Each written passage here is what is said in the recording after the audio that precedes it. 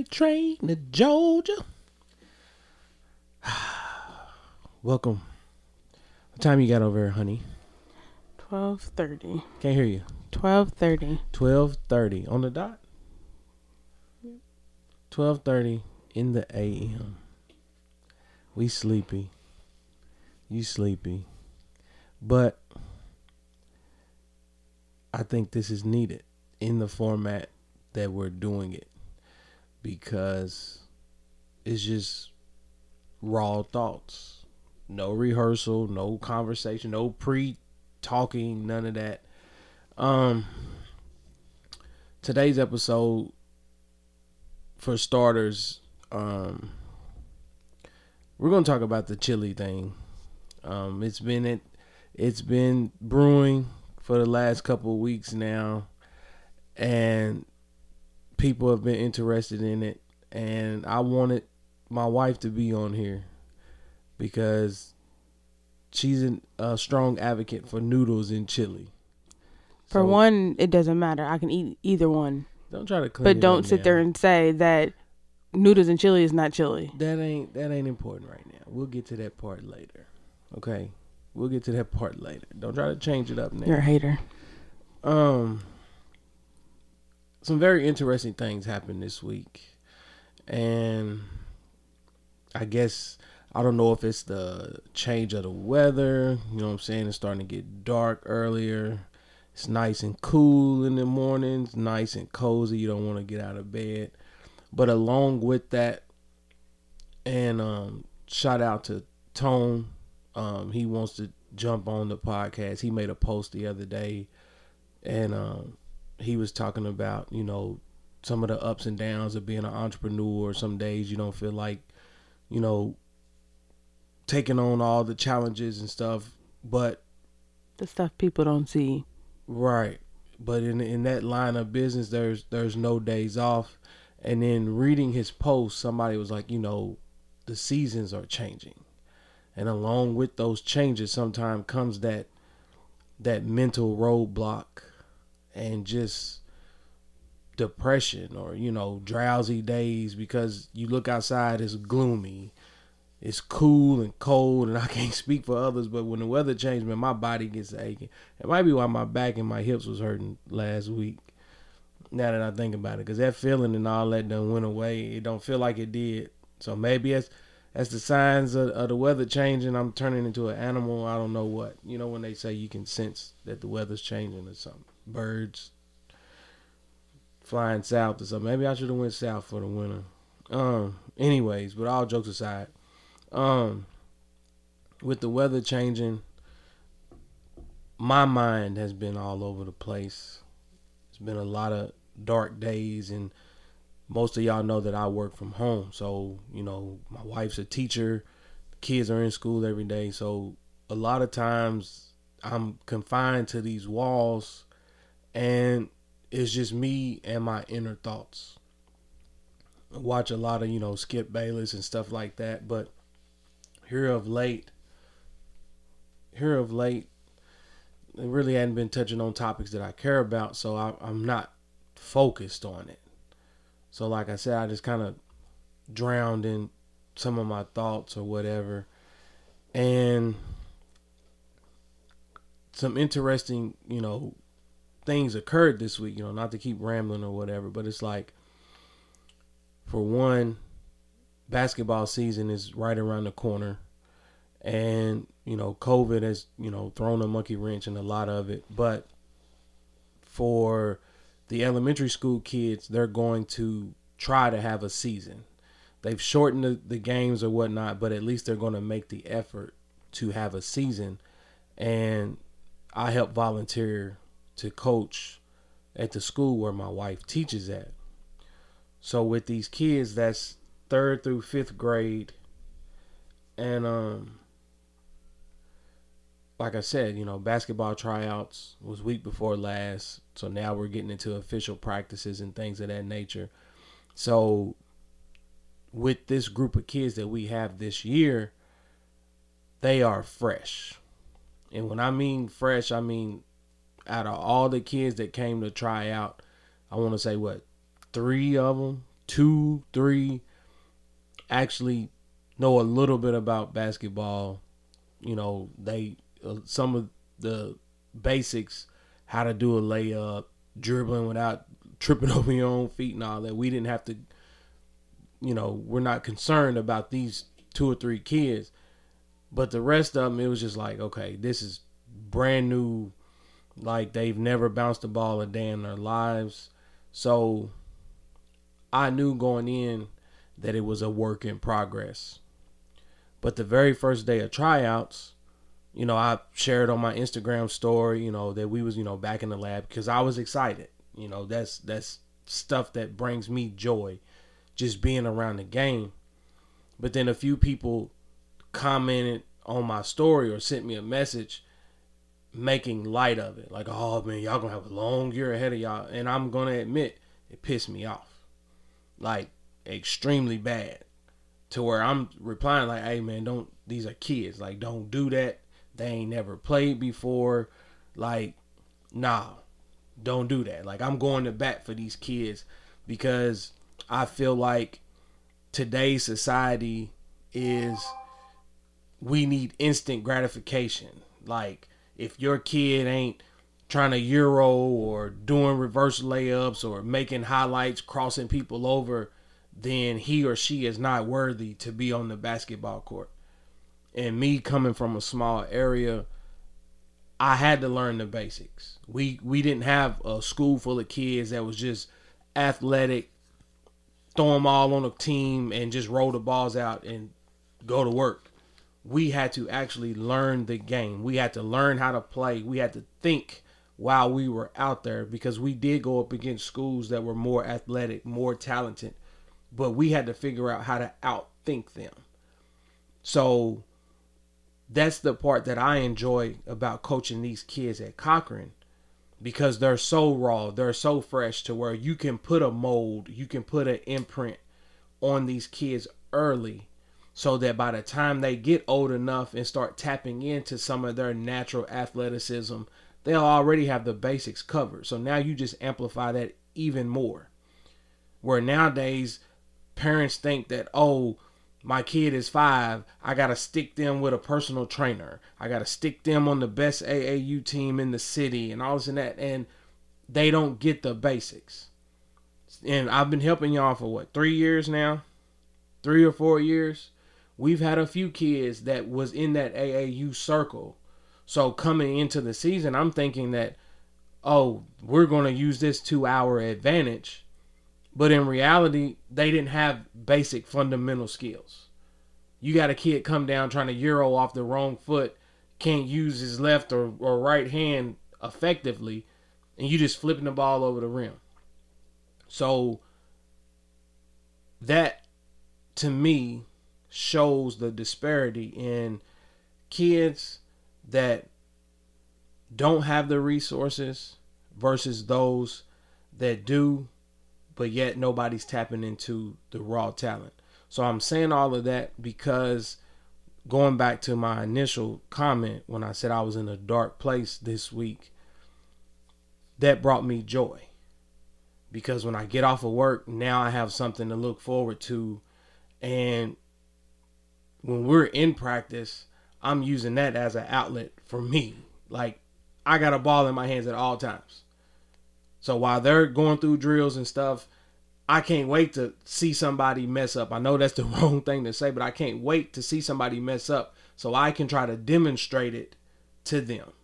I want them to see it. So thank God I'm somewhat physically capable of going through some of the motions, and that's my exercise for the week. You know what I'm saying? But you made a post the other day, yesterday actually, and it kind of moved me. And then, you know, Coach Keith, he chimed in, was like, man, you have no idea how much these kids mention you or talk about you during the school day and stuff like that. And it actually made me feel proud. It made me feel accomplished. Like, it gave me something to look forward to. So it was like, I'm sitting here every day, and I'd be lying if I didn't tell people that there's not a moment that don't go by that I don't think about my mother.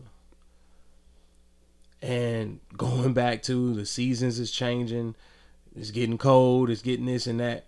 But my mother had her lung surgery in October. So now it's just like, you know what I'm saying? Like my mind is all over the place, and I've just been screaming for some form of something to just take me away from it. Take me away from it. And these kids have been my outlet. So not only am I trying my best to help them and teach them and make them fall in love with the game the way I fell in love with it, but at the same time, they're bringing me back down to reality in terms of you got to figure out how to cope with this. You got to figure out how to keep pushing, how to keep moving. And I know I've been rambling or whatever, but that was just something that I wanted to get off my chest. So the podcast itself and why I have my wife on is because, what's today? Friday? Wednesday. I'm sitting here at home, scrolling through my phone or whatnot, and I was on Instagram, and somebody shared the link to the I Promise documentary. You know, everybody knows I'm a LeBron James fan or whatever, and I didn't know that the documentary existed. So I told you I'm bored sitting here in these walls. I was like, you know what, here, I'll look at it. Let me see what's going on. And when I tell you I stumbled up on a gym, and the emotions that ran through me while I was watching it, and I couldn't wait to share it, because, you know, when I shared it on my Facebook, I'm like, anybody that enjoys being around kids, educating kids, helping kids, I was like, I highly recommend it. I highly recommend watching it. Nobody liked it. Nobody commented on it. Nobody said anything. And I guess people just assume that, oh, he's a LeBron junkie. It's just another thing about LeBron. People don't want to watch it. So that's why I tagged you. You're an educator. You're a teacher. I know how passionate you are when it comes to helping kids and pushing them to succeed. So I told you I want to watch it together. So we just finished looking at it. That's why we're recording so late. And again, I apologize for rambling, but that was my initial introduction. I felt like it was important because I wanted to put emphasis on the fact that this week I've been kind of down. Not only did the kids pick me up at Cochran, but then watching this documentary, it was a pick me up, and seeing the impact and the influence that adults can have on children if you take the time to put your hands on them and help them. So I'm going to give you the floor, and I just want you to express your initial thoughts or anything that transpired or went through you, whether you saw some similarities or things that you might have done different or whatever, how it made you feel when you was listening and watching this I Promise documentary. And it's on YouTube, by the way. I guess without giving away the documentary for those who haven't watched it, it's realistic. As an educator for 11 years now, two different schools, 2 different districts, 2 different cities, an array of, different educators that I've have conversations with, discuss, coworkers. Is what we see in a lot of our schools. It's not a, how can I explain it? It's not fiction. It's not, let's just make it a show that everybody can look to make the I Promise School look like we're doing something. And honestly, that's what I thought it was just going to be going into it. It was just, oh, here's where the ideas came from. This is how we put together this plan and roll it out. I didn't realize, and like you said, without spoiling it, I didn't realize that it was an actual documentary detailing the day-to-day goals and interactions and stuff with these kids. Now, I will say this, though. and again, without spoiling it, I want to put emphasis on, I was not aware of the fact that with this school, the students that go to this school are kids that are deemed behind. We'll to say say that. it as a non-educating way. Behind. I didn't know that either. I didn't know that this school is basically a special school, is what we would call it here in the district. Also, a special school in terms of that the resources. It's almost like a whole school of intervention, so they can have different supports, so they can be met at their level, but also provided support to get them to the level that they need to be in order, to show the growth. Not only in and I can school, go into but a lot outside. of that. You're right. And I think that after watching it, that it really highlights what our youth is dealing with now, which I feel is a lot different from when we were in school. Right. I think it highlights the reality of what the youth are dealing with behind education, like what really affects them from really being able to get the education, and it highlights how can a teacher and educator teach and have this child focus on reading and math and all these other things when there's so much other stuff going on that is overshadowing all those. You think they care about it? Do you think that, it's important to them at that time? No. And I think this documentary really highlights that and puts that in perspective for those who think, oh, these teachers aren't doing anything. What are y'all doing? Y'all, it should be easy. You have all this, blah, blah, blah. But it highlights that we have to get under those other layers before we can even tackle the reading and the education part. Right. So I don't want to spoil the documentary, so I'm trying not to, but you don't have to worry about spoiling or whatever. I mean, that's why I wanted to do it tonight. We literally just finished watching it, and even though I've seen it twice, I'm still reflecting on what I observed and how just my few years of helping at Cochran opened my eyes to things that I didn't even take in consideration all this time. I'm gonna pause you there because I remember the first year you started helping, and again, like I said yesterday on the post, like, thank you. It's not just from me, but from, we see the difference. And when's Mr. Harper this, or Coach Harper gonna do this? Is he coming? I mean, kids previously, where's your husband at? Where's this and that? They know you, they know me, you are part of the school. But I remember the first year, and after maybe like the first week of practice, you coming home being like, is this what y'all deal with all the time? Like, and sometimes it takes being there, being hands-on, having just a conversation with the kids to really see that, right, okay, you know what, I need to be here. Right. Not for myself. I mean, in your aspect, yes, for yourself also, but for, these kids need other people. That whole, it takes a village. Exactly. Right. And that's why, going back to what I said in the opening, remarks that I was making, that's why I took offense to those few people that commented on my story. I mean, quite frankly, I get that, hopefully I get that they were just kind of being light, joking or whatever or whatnot. But I'm saying that's why I took it to heart, because I know what these kids go through. I know what they see on a day-to-day basis and some of the roadblocks that they have to face outside of school. So now that I'm hands-on, I'm more mindful of that now.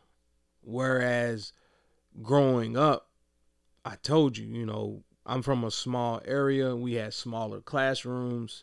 We had maybe one or two disruptive kids, but not to the point to where kids are having to be restrained, or you cause such a distraction to where all teaching has came to a halt. And now the kids are, this is just dead time because so much attention has to go towards this child that's being disruptive. So watching the documentary, and it's like, man, these kids is all over the place.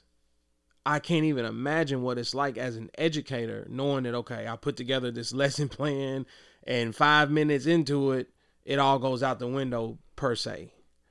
And I think even watching this documentary, it shows the importance of with educators, with teachers, that relationship factor is huge.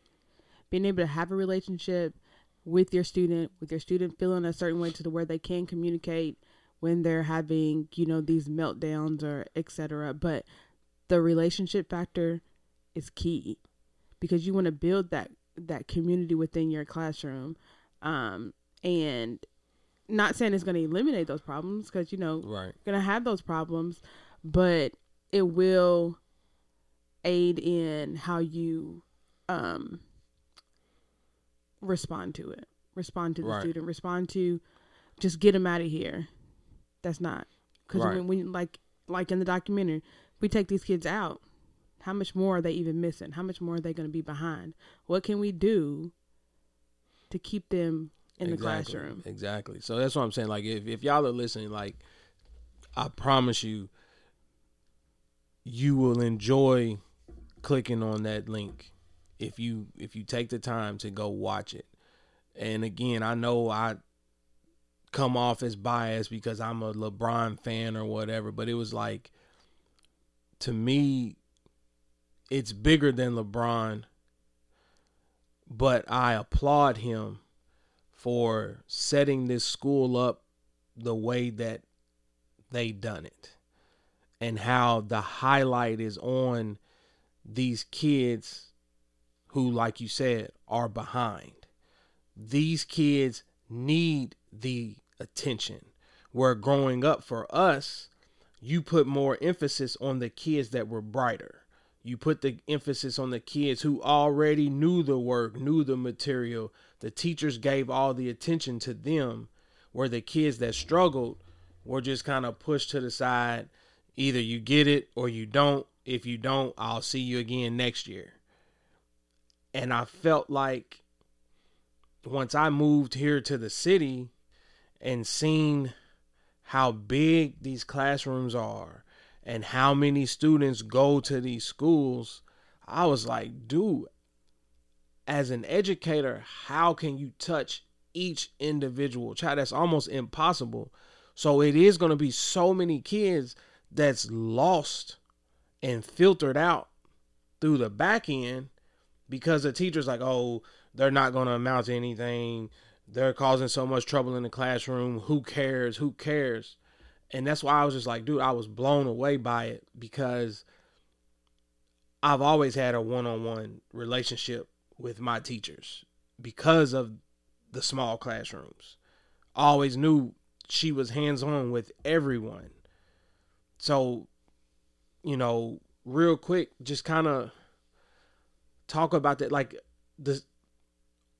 are the environments today the same as when you were growing up, or something transpired between then and now? Teaching itself has changed because we have more knowledge and more research, and we're having more conversations on what our students need in it for it to be like student led. I'm a special ed teacher, so I have a smaller class size in itself. I work with our very severe students. I absolutely love it, but even with my students, the expectation is there. The relationship is there. It's needed. But to answer your question, you have to look, just like, I feel like the dynamic of teaching and educators is changing, with so many conversations around equity and all these things. that has, you know, changed conversations with educators, and how we're approaching education and what's important. I am not a big the test, you know, for our kids. As a parent, for our kids to be a test number pisses me off. Like, I hate that. But to answer your questions, teachers are, you know, taught to be able to differentiate. So teach students, put them in groups, group them up by levels, give each group, each level the support that they need. I'm trying to talk into a term that you would understand, opposed to me going in all these educational terms. Right. So, I mean, you ain't got to dive I know, deep but all the I'm way not, into I'm it. not, But I'm just, not. like, and I guess let me rephrase my question, and then we'll go on to the next little thing or whatever. But I was meaning in terms of, I see so many disruptive students or kids that have so many behavior issues to where it causes conflict in the class for the kids who actually do come to school to learn. But how do we know that those kids aren't coming to school to learn? But you know, like I said, maybe they don't have the desire to learn because they have all these other issues going on. But it could be home, it can be food, it can be living, it can be trauma induced. Like, I get that. So let me make sure I'm clearly stating my question. I'm saying, okay, school starts. You're in first period. We're 10 minutes into class. Somebody got off the bus, was having a bad day. Something happened at home. This child comes into the classroom, got an attitude, whatever. So within 10 minutes of first period, now the teacher has to stop because they need to get this kid under control. Redirect. Or whatever the terminology is. So I'm saying that now has become a distraction, and the kid that got off the bus, had breakfast, is in the classroom, ready to learn, ready to roll, that has been interrupted. So boom, 45 minutes to 50 minutes has passed, and first period is now over. You go to your next class. So I'm saying you just lost 40 minutes of your first period. I'm asking you, was school like that when you were growing up in terms of behavior? I'm not talking about the direct correlation between what it is that you were trying to mention, outside factors. And I'm just strictly speaking on what has changed in the city from the time you were in the classroom to now that you're teaching in a classroom. When I teach elementary. When I was in elementary school, I can't recall those issues. I can't recall kids being pulled out, or, you know, kids being disruptive, or like could it have been that I was just at a very structured, organized, a good school? Could it be that the kids at that time were not dealing with as much as they're dealing with now? So bringing those and carrying in those burdens, all of that. That's the part that I was trying to ask. Yes. That's what I'm saying. That's the part I was getting to. And that's what I'm saying. I can't recall that. And whether here or in your little bitty town, you know, did you see it in your school? So shout out to my kindergarten teacher, because I remember Miss Thomas. I know my kindergarten teacher. My kindergarten, first, second, third grade teacher was all the same teacher, and she's the reason why I'm a teacher today. On top of other things, but she had everyone always knew that I would be a teacher. Now, not like the medical field or whatever too, but I kind of get to do both. So, go ahead. But to answer your initial question, I just think that there's so much more going on, and I think that's why we have these mental health providers and different counselors and different supports in the schools, opposed to so much having to be outside the schools. So we can have those supports in place and be prepared for when those carry-in behaviors and those carry-in issues are coming in for the kids who need it. But I can't recall, but also, you know, think about just how society has changed and where kids are isolated from one another because of tablets, because of technology, because of social media, because of, what is it, Fortnite or whatever it is. When we were younger, you a whole lot younger because you were a whole lot older. You are a hater. But what do you do when you go home? We went home. We went outside. We played kickball. Put your play clothes on. Change your shoes. Go outside. But we were interacting with one another. Think about how now kids. That is another. Kids don't know how to have a conversation with each other right now. They don't know how. At each other. That's why I tell them in practice. Not just yelling at each other, but just, hey, how you doing? Like, we have to teach the social emotional learning part. Like in this documentary, it's something that in our school now is a part of our curriculum. We have a whole curriculum around social emotional learning because if you think about it, kids don't know how to say, hey, how you doing? If we were to take 30 minutes every day in the classroom, I want y'all to sit at this table in this circle and have a conversation with each other, get to know each other. They wouldn't know how to say it. They wouldn't know what words to say. They didn't know what questions to ask because we're all behind these screens. Think about how much that is an impact on. That's very accurate. That's a very true statement. And going back to the basketball thing, it's like we've been at this for 2 solid weeks, and there's still players on the team that don't know the other player's name. Here I am. These are a whole brand new group of kids, so I'm still trying to learn some of them. So I'm like, hey, pass the ball to what's his name, and then they got to stop and ask them. But like literally, you have to have you have to teach the social skills. You have to teach the team building because our kids don't know how to do it.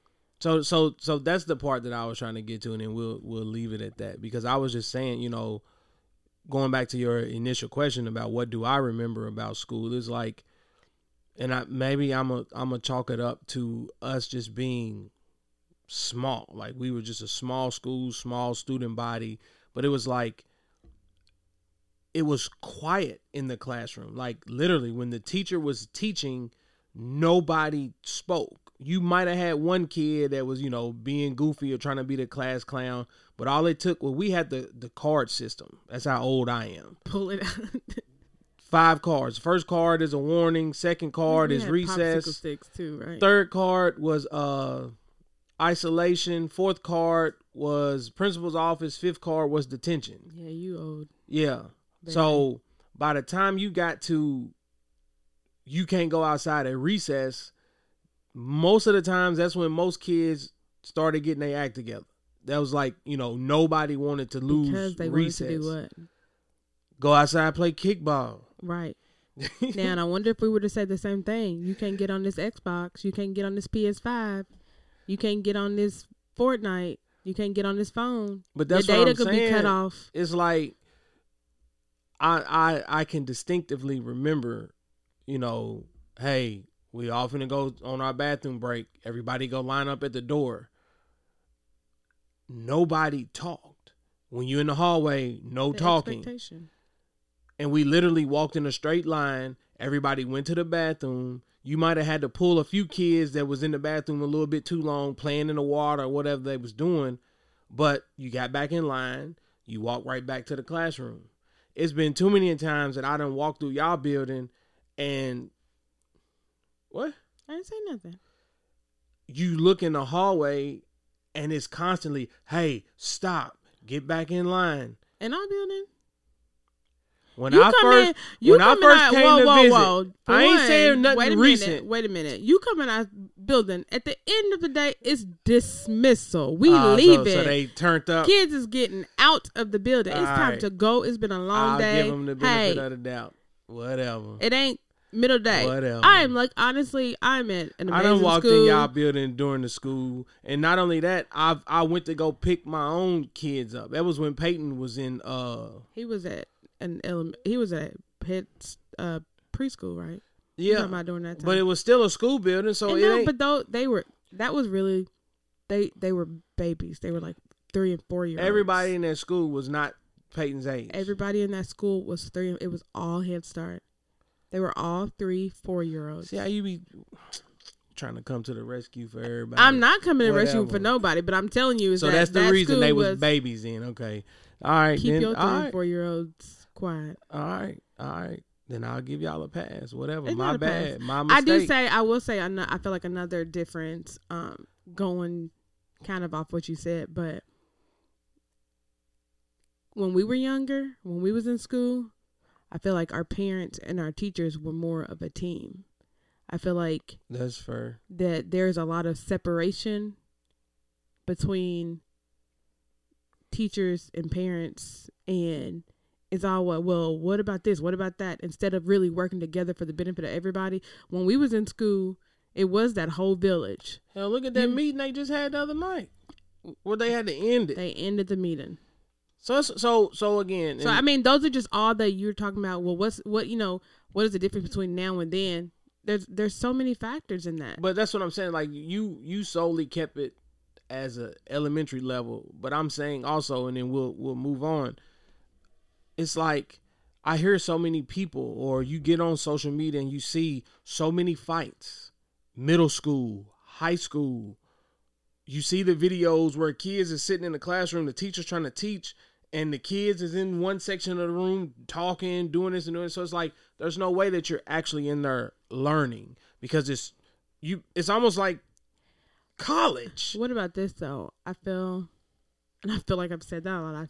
But anyways, what does the youth see?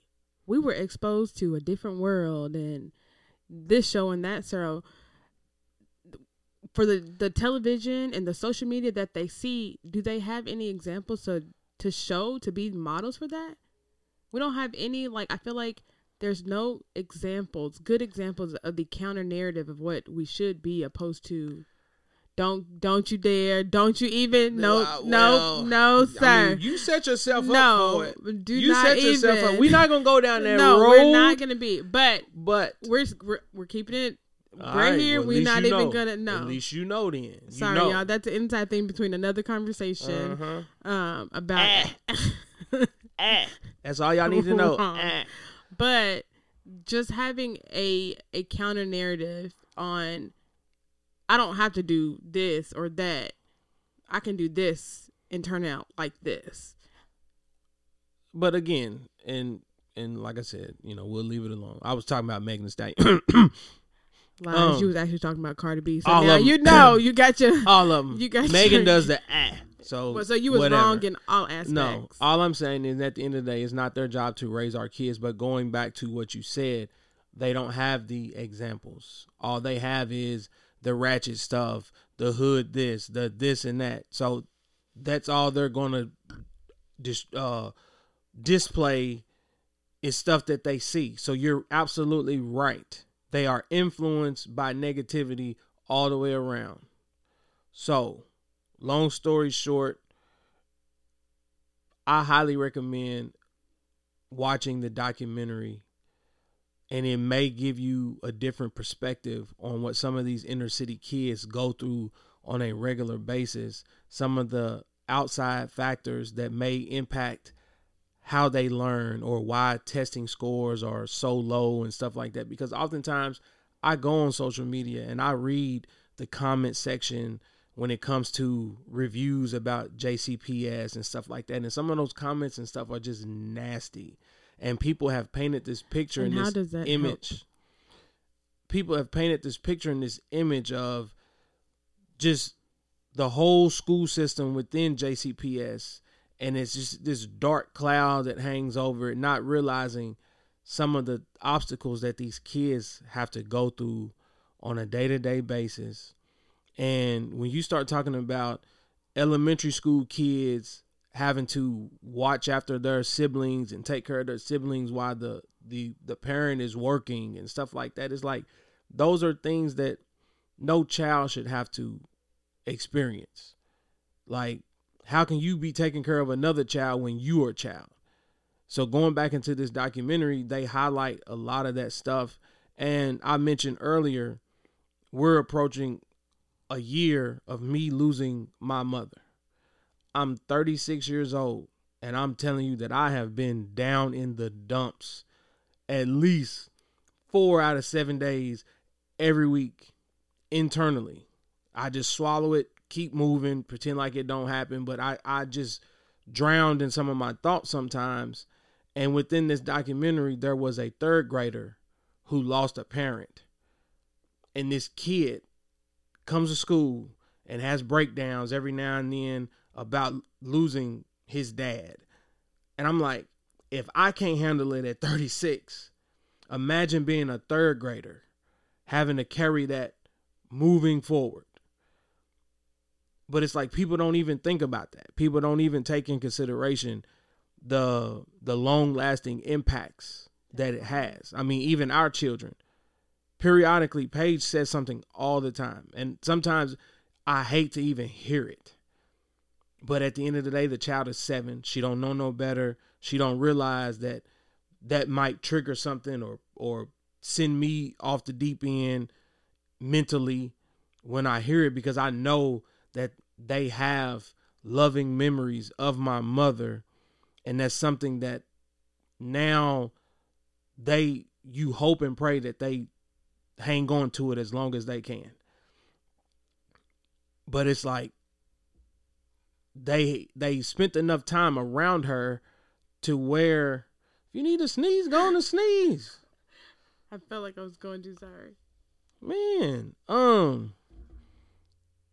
they were around her enough to where they developed a bond. They developed a relationship. They enjoyed going to her house and stuff like that. So at 7 years old, she comes up on their minds. So that's what I'm saying. It's like, you don't even imagine what these kids could go through. You just assume that all their kids, all they think about is playing or this and that.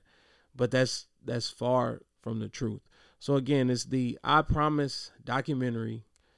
As of now, I believe it's only on YouTube. It's about 1 hour and 45 minutes long. Man, I promise you, you will not be disappointed. I'm willing to admit that I cried. Yeah, I did too. And it hit you in another way. And like I said, it's kind of an eye opener. And I think one other thing that I didn't mention earlier, or I was going to, and you had to start talking, but it also just shows, and, kudos to LeBron James and his team or whomever, but GOAT James or the I Promise Foundation. But really, if you think about just different schools in different communities having different access to materials or to content, not so much to content, but to materials and to resources that can aid in their education, where you go to some of these, these bigger schools or these schools with more funds, and every kid has all of these manipulatives and all these materials and all this technology and all this updated technology and updated books and updated this and that.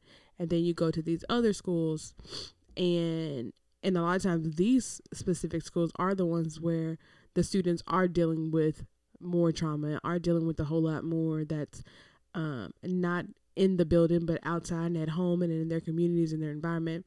But yet they don't have the access to the technology, to the resources, to the supplies, and they're having to find it from this person, on top of making sure all these outside factors are handled. But thinking about all of those things, right?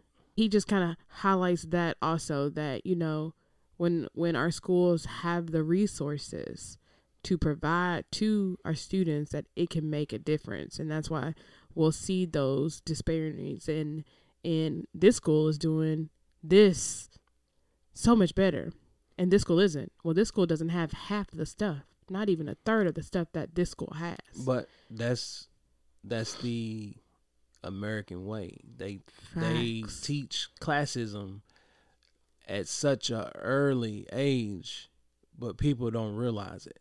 We've been brainwashed into believing that everybody has the same opportunity, and if your life doesn't pan out to be like this person's life, then naturally that just means that you pissed away your opportunity, when that's far from the truth. these kids didn't ask to be put in these environments. It's just unfortunate that whether they have a parent that has a drug addiction or fighting their own mental demons and sickness and stuff like that, we're talking about children. So when it comes to the resources that's available to these children within public school systems, you would think that it should be universal, the same across the board. And honestly, when I moved to Lexington from Clinton, I just thought that all these different schools, you went to the school that you live closest to. I didn't have any idea. And then leaving from Lexington to here in Louisville and putting our own kids through the school system, I had no idea that you had to have a letter of recommendation. You had to fill out an application. You got some parents that drive all the way across the city just to bring their kids to a particular school because this school has, quote unquote, the best resources, the best this and that. Or if you go to this school, it leads to you getting into a better middle school, a better high school, so on and so forth. I legit thought that you just went to the school that you live closest to. And that's far from the truth. So it's like, again, that's just my opinion. And for those that are listening, if you respectfully disagree, let me know. Reach out. But again, that's just, that to me, you instill that into kids early. Oh, I go to this school, so I'm better than you. And if you listen to the documentary, when they first started, what's the question that they asked? Do you feel like a failure because you go to this school? And every last one of them kids at 3rd grade, 4th grade, knew what that felt like to feel like you're beneath your classmates. That's taught. That's instilled into them. At 9 years old, to feel like they're not smart enough. They're not good enough. And then that turns into being adults who feel like, oh, I'm not qualified for this type of job or that type of job, so I'm a failure at life. I'm only going to have access to this much money or that much money, and it's not fair. And I'm like, dude, that's the American way. I know I got all the way off topic, but that's just, I don't know. So like I said, man, y'all go check that out.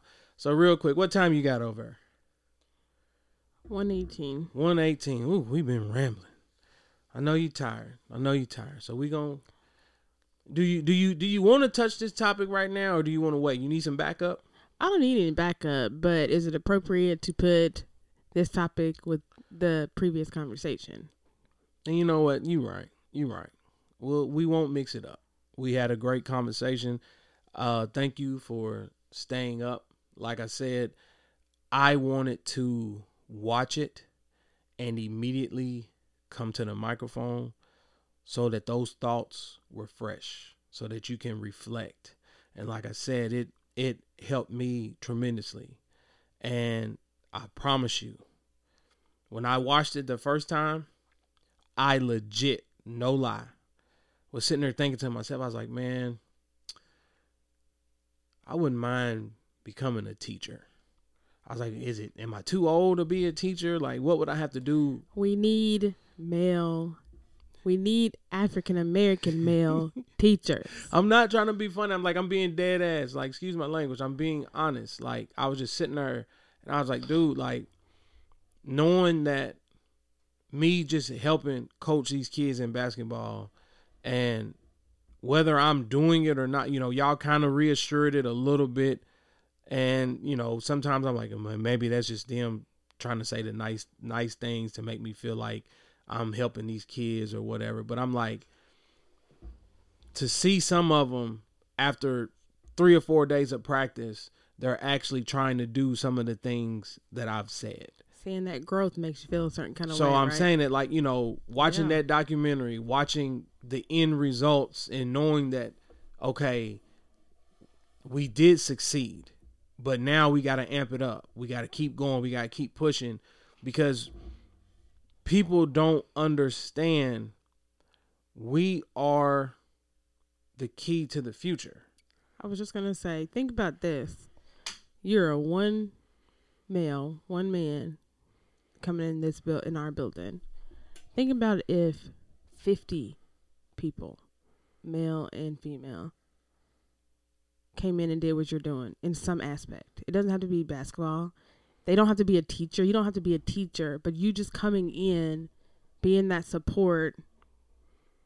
But that's what I'm saying. Present. That's why I'm telling you. Providing a model. I mean, kudos to, and I'll give them a huge shout out to Damarian and Sowing Seeds with Faith, and to Anthony with Inside the Lines and their mentorship programs. But think about if we had more of those in our city, more of those in our community, more of those kind of organizations, those mentorships within our school systems, how much of a difference would that make alone to our students? Right. So that's what I'm saying. Like, I kind of had that sense of maybe I am important after all. Like, maybe, this might be my purpose. Like, I done went to college. Why I went to college, I still don't know. But I'm like, okay, at 36, you having these warm, fuzzy feelings about trying to teach and help these kids. And I'm like, dang, like, is it too late? But then going back to what we was just talking about, it's like, nah, yeah, maybe it ain't for me. I was going to be completely, the patience definitely got to be there. And you just keep the mentor. You do that part.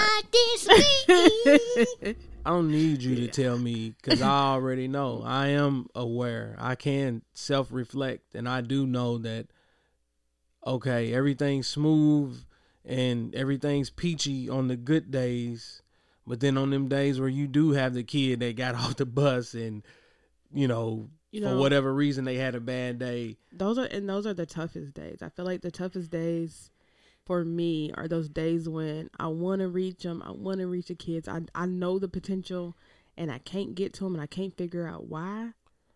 That I come home, and as much as I try to hide it that I'm fine, it bothers me that, okay, I've tried this way, I've tried that way, I've done this, I've looked at everything that I think could be wrong, but I can't reach him or her.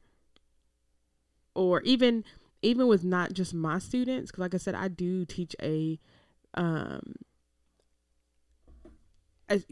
teach a special classroom, but I interact with all of our students in our building, and I've gotten pulled out of my classroom or, hey, Miss Harper, can you come down and talk to this student? He's not my student, but we have built that relationship.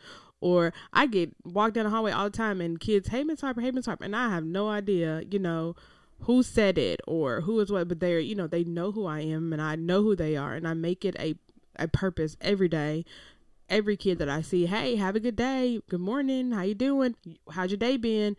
Kids waving at me, giving me hugs off the bus and everything like that. But just that day, or that day just bothers me when I can't reach them. But then on the reverse, those days when I see the growth, just like they talked in the documentary, this kid was running out of the building every day, or, running out of the classroom every day.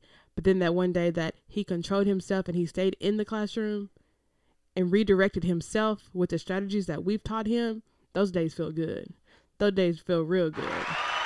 Well, kudos to you, because on the day that a kid run out of the classroom on me, now come on, now we just had a good conversation. I know and we you had a talking good about your good mentorship. I'm telling you why I realized that me being a teacher may not have been a good idea. Because if you want to run out the classroom, go ahead. You're gonna eventually turn around, because you're gonna be lost. You're gonna be scared out there.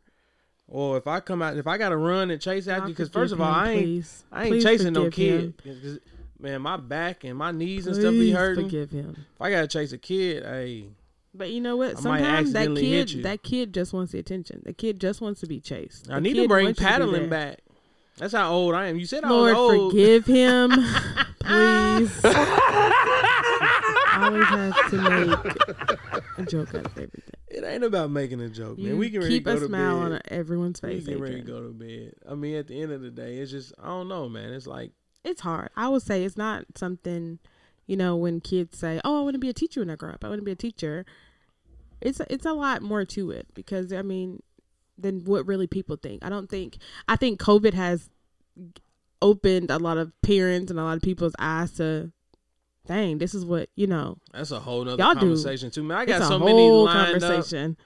Nah, so many people that real quick. I was going to talk about the Urban Meyer situation. I know you probably ain't familiar with that. I was going to talk about Kyrie and his vaccination status. And then I wanted to talk about the NBA. The Dave Chappelle. Oh, you ain't want to hit that NBA fraud? That's a whole nother conversation in his own self. So like you said, we ain't going to cloud it up with chili talk, T-Will talk, fraud. We ain't going to do none of that. But the whole COVID thing is a whole nother can of worms. And here we are going into another winter and we still dealing with it. So I don't know. But real quick, going back to the basketball thing and then we're going to close it. I feel like this episode was needed because, again, like I said, I was just kind of, been in my feelings, and everybody that knows me personally knows that basketball has always been my escape. Anytime something is bothering me, I'm upset or depressed, whatever, I'll pick up a basketball and go shoot for hours by myself. And with COVID, I haven't been able to do that. Sitting in the house, don't do nothing, body aching. Now that I got these kids back out here on this court, I'm more active. Just in a week's time, I feel the difference. It may not be the reality of it, but mentally, I'm like, I feel happy. Right. And that's why I tell people, it's not about wins and losses for me in my eyes. Do I want to win? Of course. Heck yeah. I hope we go undefeated. But the reality of the situation is you're talking about kids who have never played organized sports. They may not have the supervision at home for somebody to just work with them, whether it's 10 or 15 minutes out the day. Some of these kids might go home and don't see no adult. You don't know what these kids may face once they leave outside of those doors at school every day or practice. So I've trained myself to look at this as an escape from the real world for these kids. So again, it's not about wins and losses. I know that when those kids walked in from day one to the time that they walk out on the last day, that I've done everything that I could possibly do along with you, along with Coach Keith, to instill in these kids not only basic fundamental basketball skills, but how to conduct themselves in the classroom, how to be better people, how to be better leaders. And that to me will always outweigh wins and losses. Because if you really want to think about it, from the time I first started helping, we might have won maybe one game to the last time we played right before COVID. We made the playoffs. We actually won a playoff game. And I wanted to build off of that. And we lost our group of fifth graders because we didn't have a season due to COVID. So like I said, it's all the way back to square one, starting over. We got a good group of kids. They actually listen. We don't have the behavior issues, knock on some wood somewhere. So we're actually able to teach thus far anyway. So again, kudos to those kids. Kudos to y'all. Kudos to all the teachers and staff, JCPS. Shout out to all of y'all. Again, check out the I Promise documentary. It is on YouTube. Thank you for joining the podcast. You can go upstairs and retire now. We are out. Ass toasted, no competition. Unleash coasting. I feel so high. I feel so live. My body